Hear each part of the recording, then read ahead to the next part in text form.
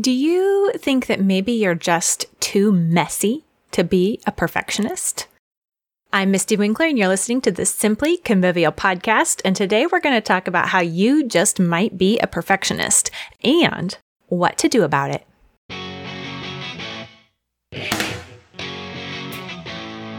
It is paralyzing. Perfectionism. I used to think that I was not a perfectionist because nothing I ever did was perfect. I was more of a slob. So how could I be a perfectionist? Then one time I was chatting with my mom, who mentioned that my youngest sister was a perfectionist, like I was. I was bewildered by this casual accusation. Me? A perfectionist? Isn't that reserved for people who can draw true circles and sew in straight lines, and the people who insist on doing so? She, my mom continued about my sister, won't hang up her clothes at all unless she has the time and inclination to sort them by type and color while she's at it. But wait a sec, is that weird? Because I totally do that. Is that perfectionism? If so, then I am guilty as charged, because that's exactly how I operate. Hence, the slob tendencies. If I can't do it completely the exact way that I want it, I don't do it at all. But you know what? Those who want all or nothing generally get nothing. So, let's talk today about combating our perfectionism, overcoming perfectionism, even when we are unlikely perfectionists. Let's dig in. So if all or nothing is our tendency, then we shouldn't be surprised when we can't get up off the couch. Why start when we know that we won't accomplish what we'd like? Perfectionism is debilitating, and it's that debilitation that causes us to end up in chaos and discouragement that we just can't seem to pull up out of.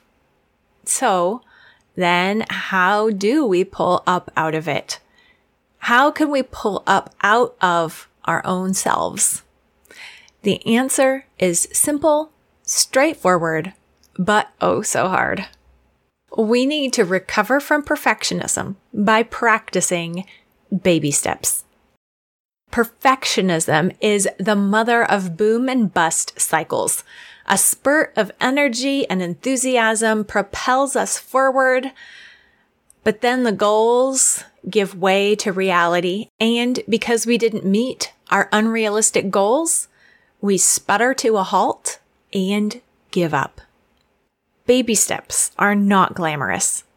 They don't seem significant, but they lead to real, noticeable, tangible progress when we are content to stick with them.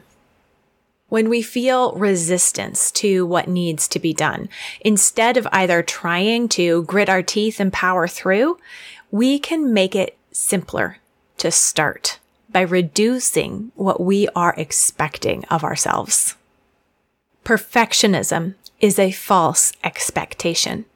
We envision the end we want, and then we know it won't happen, so we don't begin.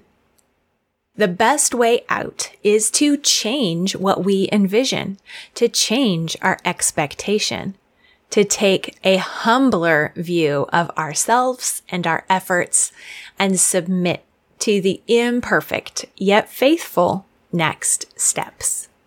Rather than set our goals as cleaning the kitchen, choose one section and make your goal clear and wipe down the counter.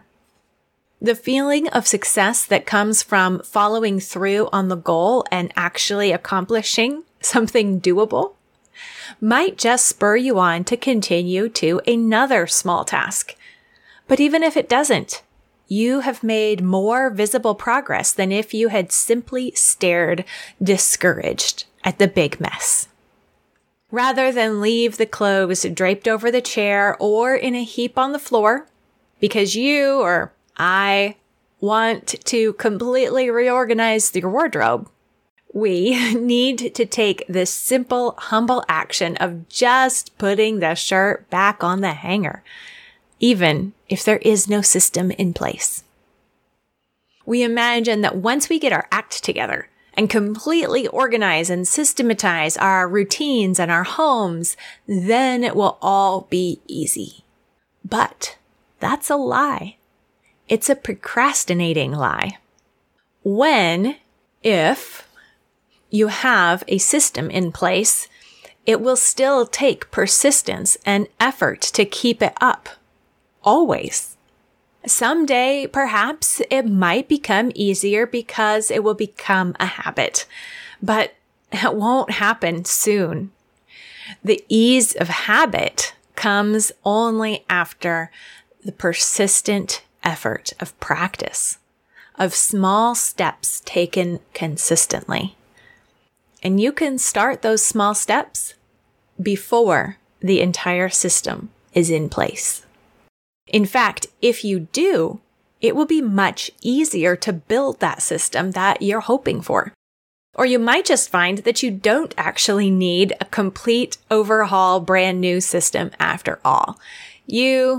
I just need a reorganization of our attitudes and our expectations.